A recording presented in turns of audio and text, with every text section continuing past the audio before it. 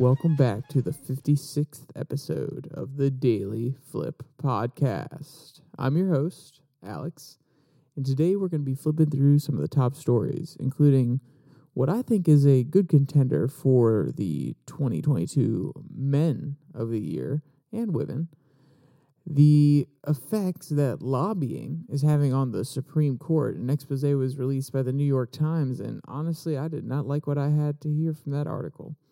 And lastly, a story that comes out of Afghanistan, where at this point we're about a year and some change into the Taliban's rule. Now we have to ask, what has changed, and is it for the better? And of course, we will end today with our Daily Delight, a story meant to leave you feeling positive and ready to take on the day. Now, that's enough rambling from me. Let's jump into our daily debate. So recently, President Biden gave the honor, or at least informally, of Man of the Year to President Zelensky of Ukraine. And while he definitely deserves recognition for his wartime leadership, it was too much of a stretch, too much of a show, in my opinion, for me. You know, how do you guys feel about it? Do you believe that the Ukrainian troops on the front line deserve the title more than him? Maybe the men or fighters, the people of the year, perhaps? You know, I want to know what your opinions are on this, because at the end of the day, like I said, his leadership has been great. He has served his country well. But it just feels like we're pandering too much at this point. We need to be more strategic about how we are interacting with Ukraine. We don't want to bolster him too much, because at the end of the day, we're probably going to see negotiations in order to end this war. I don't think either side wants that, of course, but I think that's the reality of the situation, because Zelensky can't push into Russia, and Russia, unless they do another draft, rededicate a whole bunch of troops, which at that point would make Putin look a little weak, I don't see it really going anywhere. So what do you think about this? Was this a wise move? And are there people that deserve it more? And the first article that we're going to talk about today actually gives a different candidate for People of the Year. And, let's jump right into that one. This comes from the Washington Free Beacon. 2022 Men of the Year, the troops. And the only correction I would make is People of the Year, but they're just using the term because it's simpler, and also it's in line with Man of the Year. So, though we do not see it in the headlines highlighted that often, there are achievements of the U.S. military that have been very impressive. The military has been very active over the past year or so. And like I said, you don't necessarily see these headlines because we're worried about Ukraine, the economy, the midterms. So this article wants to highlight a few of them. And I have a great quote here that runs through a lot of the achievements when it comes to going after ISIS. Quote, 2 top ISIS officials were vaporized in a mid-December helicopter raid by the U.S. forces that required extensive planning. U.S. Central Command spokesperson Colonel Joe Boncio said the successful operation, quote, will disrupt the terrorist organization's ability to further plot and carry out destabilizing attacks in the Middle East, end quote.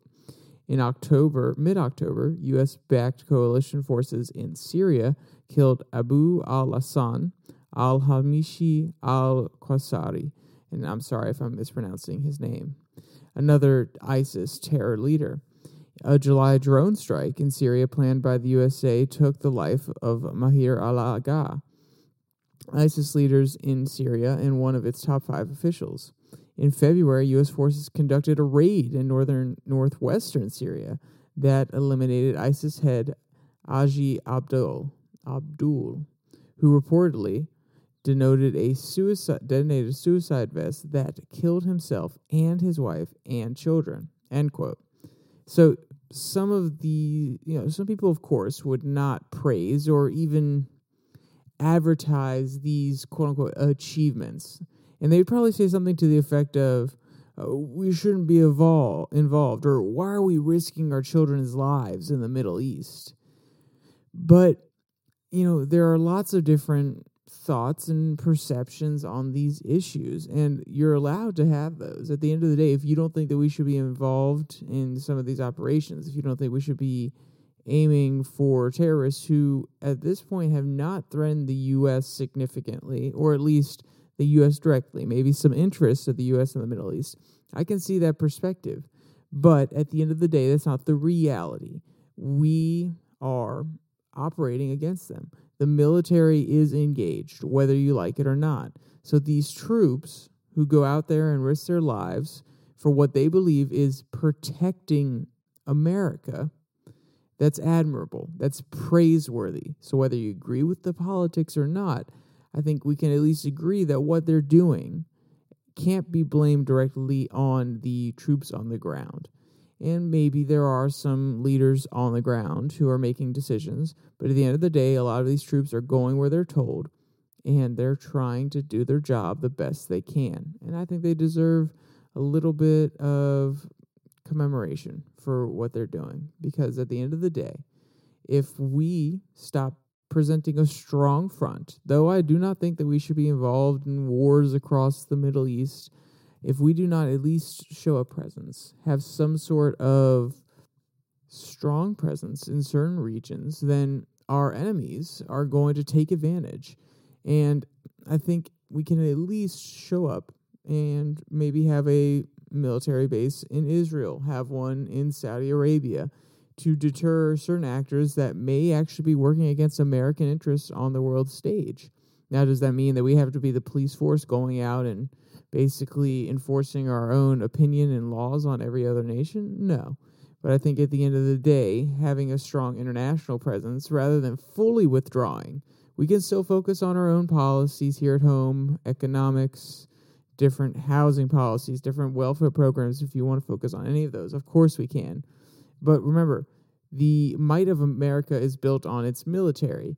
And in order to show the capabilities, in order to show that we have good military technology that we can sell to some of these countries, and I'm not necessarily endorsing it, I'm just saying it is a reality of the situation. We sell a lot of arms to a lot of countries, and the way we do that is by showing that they're capable. These weapons are useful. And also, if we have military bases there, it builds that connection between the military and the governments of those countries, and therefore is a road in when it comes to those countries bidding for or asking for bids for different firearms, missiles, so on and so forth.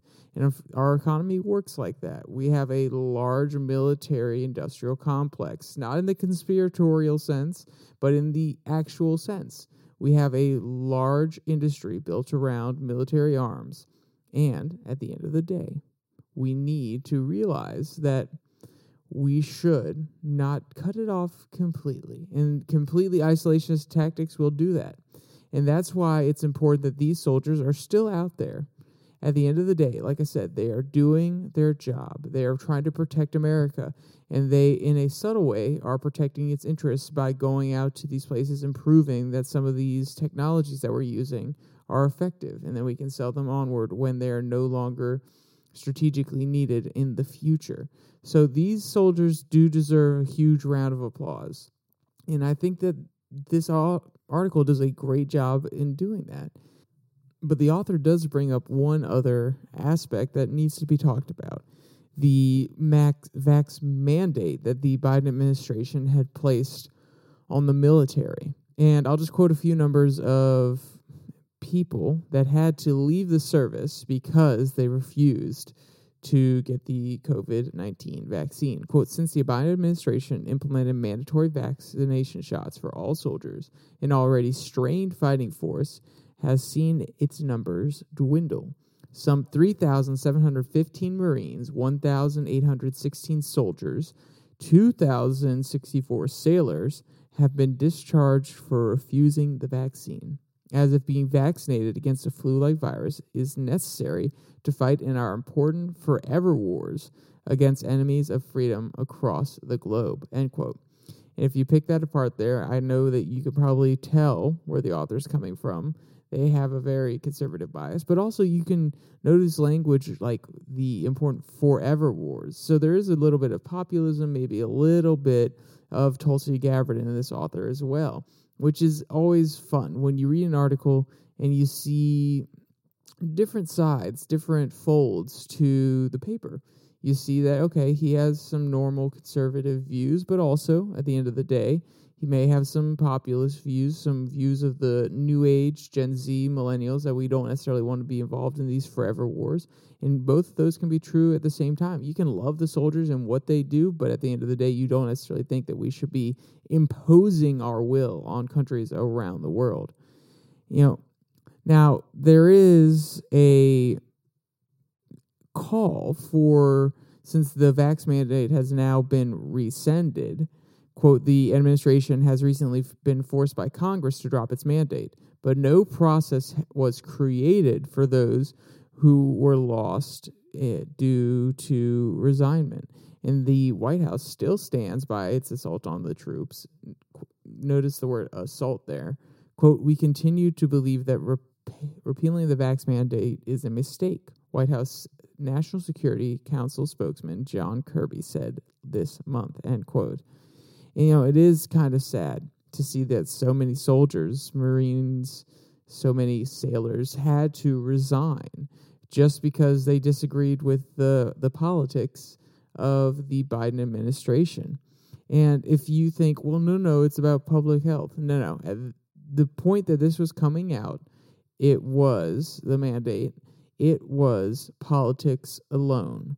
One side was pushing the vaccine harder than the other, and they didn't necessarily have long-term studies of 2, 3, 4, 5 years or more of the effects of the vaccine. We still don't have those. If they become locked in stone, we understand all the effects, like we do with a polio vaccine, perchance, then you could make a more health-based argument. But at this point, it's a political one. It is one side that told you will be getting the vaccine if you want to operate within the military, or the other side saying you have the freedom to do what you want with your body, and you can do the research, and if you think that it is good for you, go for it. If you want to protect your family members, if you want to be at a lower risk of dying when you catch COVID, go for it. We actually encourage it, but it is still your choice. So, at the end of the day, the real point of this article, the author does get lost in the vaccine stuff at the end, but the real point of this article is to acknowledge the servicemen and women who have put their lives on the line for America and who honestly deserve to have their names put in the Man of the Year, People's Man of the Year. And at the end of the day, if we went by this standard, then of course it would only ever be the troops, because they're the only ones actually out there. Or not only, but a lot of the time there's some of the most honorable people in our society fighting for our freedoms and ensuring that we can live lives the way that we want to live. So yes, if we went by this standard, there would never be probably would never be a different People of the Year or Man of the Year on the People title. All right, so let's jump into our second article. This one comes from Truth Out. Expose reveals Lobbyist bought access to Supreme Court justices with donations. Quote, both alarm and concern were expressed Saturday in response to a new reporting about a charitable group with close ties to the U.S. Supreme Court that has been soliciting and accepting donations from corporate interests in far-right activists with cases from this before the Supreme Court. The New York Times expose focused on the activities and fundraising of the Supreme Court Historical Society, a nonprofit that claims its mission is, quote, dedicated to the collection and preservation of the court's history. While the group refused to disclose its donors to the Times, reporters from the newspaper determined that much of the funding came from the powerful companies like Chevron, Goldman Sachs, Time Warner, and Facebook, better known as Meta now, as well as an anti-abortion activist like Reverend Rob Schneck, end quote. And when I first read this headline, I wasn't surprised, I wasn't shocked, but I was really, really frustrated. Not only has the court fallen victim to partisanship, but now, partisanship on both sides over the last 20 years, but now there are lobbyists going to the court from these corporations when they have cases in front of the Supreme Court. This is absolutely outrageous. Many of these companies and some individuals, they're having cases, or they're even representing cases that are going on and being heard in front of the Supreme Court. Over the past 2 decades, $23 million has been given to the Historical Society. Donations coming with invitations to events, galas, where these lobbyists can come and rub elbows with the justices.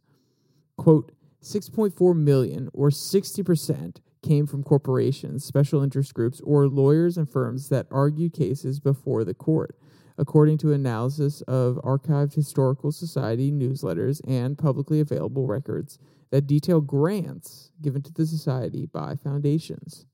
Of that, at least 4.7 million came from individuals or entities in years when they had a pending interest in a federal court case or on appeal or at the high court.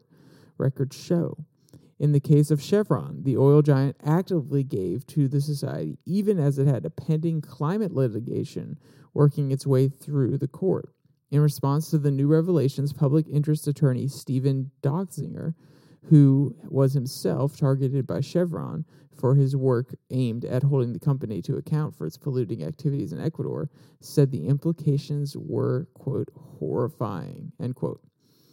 So this kind of very blatant paying your way is absolutely unacceptable, especially within the one institution, the single institution in the U.S. government in American life that should be least affected by outside opinions. And let's be clear, I'm not saying that they could be completely free of outside opinions, especially in the world we live in today with social media. Before, it was newspapers or radio shows, so of course it was never that they weren't being influenced by outside factors, and it's really hard today not to be.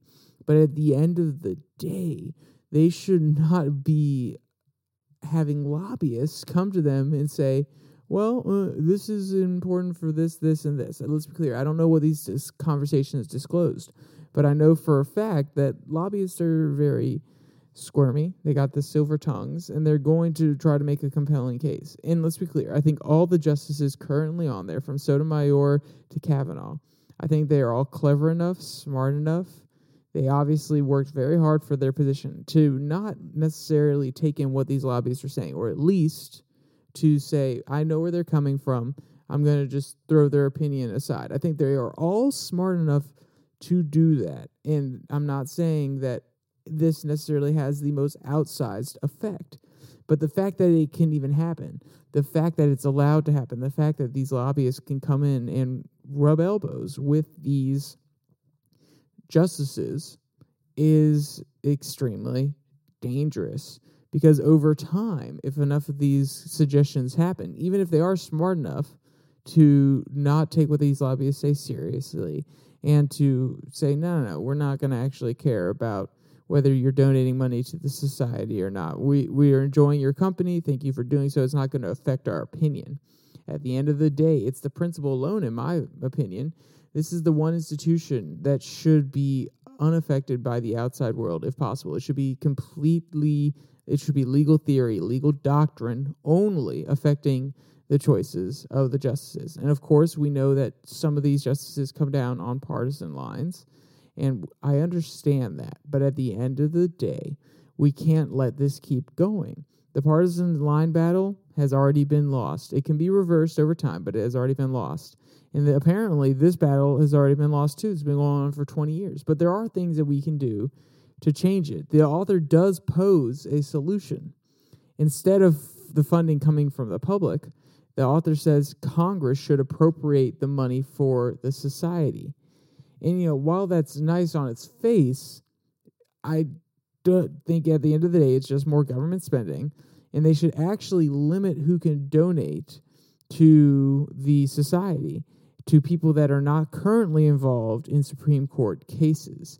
And, of course, this does get tricky, because if you donated 10 years ago and then you have a court case in front of the Supreme Court because you're a lawyer, you love the court, you love what it stands for, and now you're arguing one. That is a little bit tricky, but that's why I said currently involved in Supreme Court cases.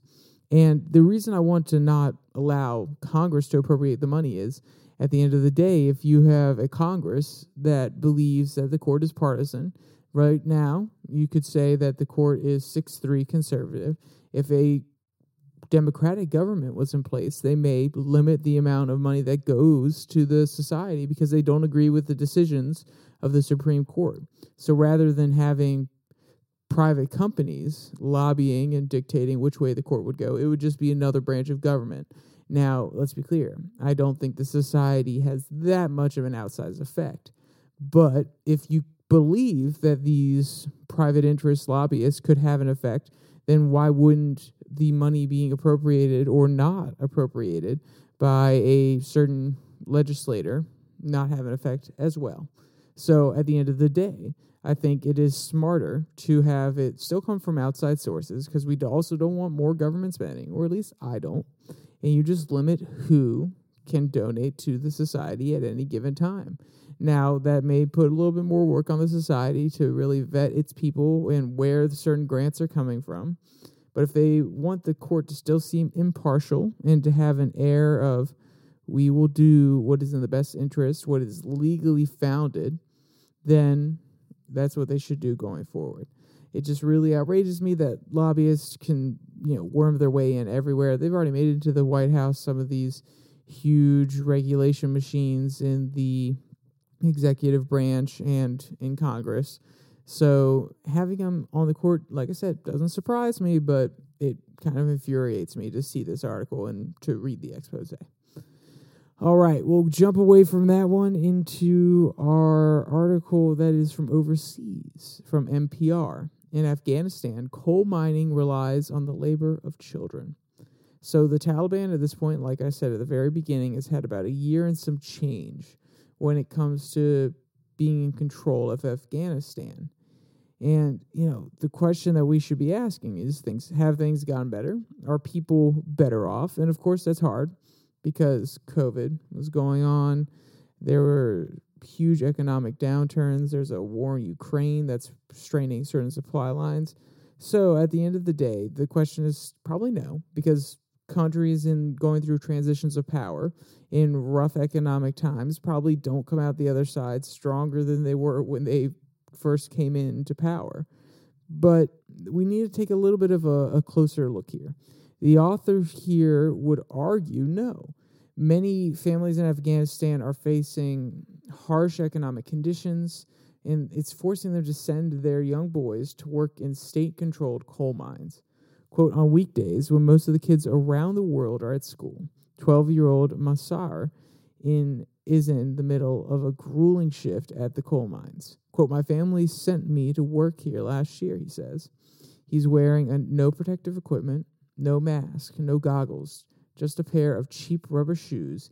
He sliced open his feet to breathe, with toes blackened by coal dust peeking out. That what they pay me goes directly to my family, end quote. So their wage in these coal mines can range anywhere from $3 to $8 a day. But it really does depend on how risky and how hard the job that they're doing is perceived to be. So they are practically being incentivized, these children who feel that they are obligated to help support their family by working. They are incentivizing them to do more dangerous jobs. We'll pay you more money if you go deeper into the mine. We'll give you more money if you do something that's a little bit more strenuous. Do you want to support your family? Do you want to send money back to your mom and dad so they can eat? Well, I can offer you a better paying job if you do something that's a little bit more risky. And of course, I understand that this is how certain things work. Riskier jobs in coal mines you're going to get paid more. If you're working a bulldozer at the top, though you have to be certified to use that bulldozer, at the end of the day, if you're going down into the mines in some places, then that's a little bit more risky, and you should be compensated for that. That is capitalism at its greatest. The riskier jobs get paid more. But when it comes to children, it is unacceptable. You should not be incentivizing them to do riskier things. If anything, you should have a standard rate for the kids that come and they just haul the coal, even though it's not necessarily, it is still risky. But they should have a standard rate for children workers who stay outside the mines themselves and use the donkeys and guide the donkeys down and haul coal from the entrance of the mine down to wherever they are selling or sending off the coal. That is, of course, a very narrow-viewed solution. I'm not saying it's going to solve anything. I'm not saying it will solve this entire problem. But it is just an example of, if you are trying to, like the Taliban says, it took up the author talks about how it took up the goals of the previous leadership and administration trying to get children out of work. If you're actively trying to do that, you should, one, lock them into lower paying jobs that are less risky, so then parents feel less incentivized to send their kids away because they can't earn that $8 a day. They could only earn the $3. And also, it gives the children the opportunity to not go in and risk their lives. And then, from an economic perspective, they can go on. If they support their family for a little bit, their family turns the situation around. This is, of course, theoretical, but from an economic perspective, those children will grow older, therefore being able to add more value to the economy long term. So, there are lots of assets, there are lots of folds to this, and I'm not saying I have all the solutions. I am a young 22-year-old who is very naive and doesn't truly understand every aspect of the world. But I think it is extremely sad that children are being forced, not necessarily forced, but they are being sent to these coal mines and are being used as tools to help support a government that obviously doesn't care about them. So, quote, even in wealthy developed nations with advanced technologies, heavy machinery, and readily available protective equipment, mining can be a dangerous and sometimes deadly job. In Afghanistan, where much of the coal is mined by hand, the very descent into the bowels of this mountain is a gamble. A dozen workers were killed in January after one of the mines collapsed due to heavy rainfall. No one from the young miners and mining officials and the labor and humanitarian groups seem to know or is willing to say whether any of those that perished were kids. The accident was enough to inspire a new ritual among the boys working here. Whenever one of them emerges from the tunnels, the others get with him with a tune from a toy flute, and the boy passes around during the break, a humble celebration for making it out alive. And the fact that there is a ceremony at all for surviving a shift is extremely sad. And it breaks my heart. These children shouldn't be hanging with their friends, they should be hanging with their friends, getting dirty, throwing mud pies, not getting dirty from black coal dust. But because of the war in Ukraine, among other factors, coal prices are up around the world, as well as demand. And the Taliban has increased its exports of coal by 20% over the course of the last year to keep up with that demand. So I don't see anything changing here soon. And the question I asked is the Taliban making Afghanistan better off? Of course, I can't speak to every aspect, and I know that was a very general question for a very specific article. But in this aspect, in protecting children from working in these terrible conditions, I would say no. I would say the Taliban is not doing a good job. And I am sure at the end of the day, they have done some okay things. They've done some terrible things when it comes to women in public and allowing girls to go to school. And I'm sure if I talk to some people who are not necessarily apologists, but believe in what the Taliban's doing, they would be able to list some good things that they're doing. But at the end of the day, when they say that they're committed to the last administration's policy of getting children out of labor, then they failed on this one, and it is not acceptable. We really have to take a hard look. At the end of the day, we have to take a hard look at these practices and maybe even sanction some of their, nope, I take that back. That was me thinking on the fly there. I don't know if the government should get involved in that way. But at the end of the day, pointing it out at least and having an understanding of what's going on there is important. And I think that everybody deserves to know. That's why this article was in there. All right. So, our last article, well, not really. It's our Daily Delight. This one comes from the Dodo. Newlyweds can't believe their eyes as monkey family interrupts photo shoot. So, getting married is really one of the most important days in many people's lives. And, they often bring videographers, photographers around to capture it. It's kind of obligatory in today's day and age. Quote, while posing for a videographer after their wedding along a jungle path in Cameron, Mexico, Nango and her groom were unexpectedly met by a local family, a mother monkey with her tiny baby in tow, end quote. And the way that this couple reacted is better than most. Honestly, it's better than I probably would have reacted. Quote, I was so shocked at first because I just saw something come at us and had no idea what it was. But my husband was super calm, and she just climbed right on him with her baby, Nango told the Dodo.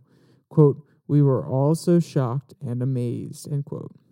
And if you want to see any of the cute videos, there's a TikTok one here, or any of the cute photos, or read any of today's articles, there will be a link in the description below that like and subscribe button. Down there also is the Twitter handle @YourDailyFlip. Follow if you would like. And besides that, there's only one more thing to say. Stay safe. Don't die.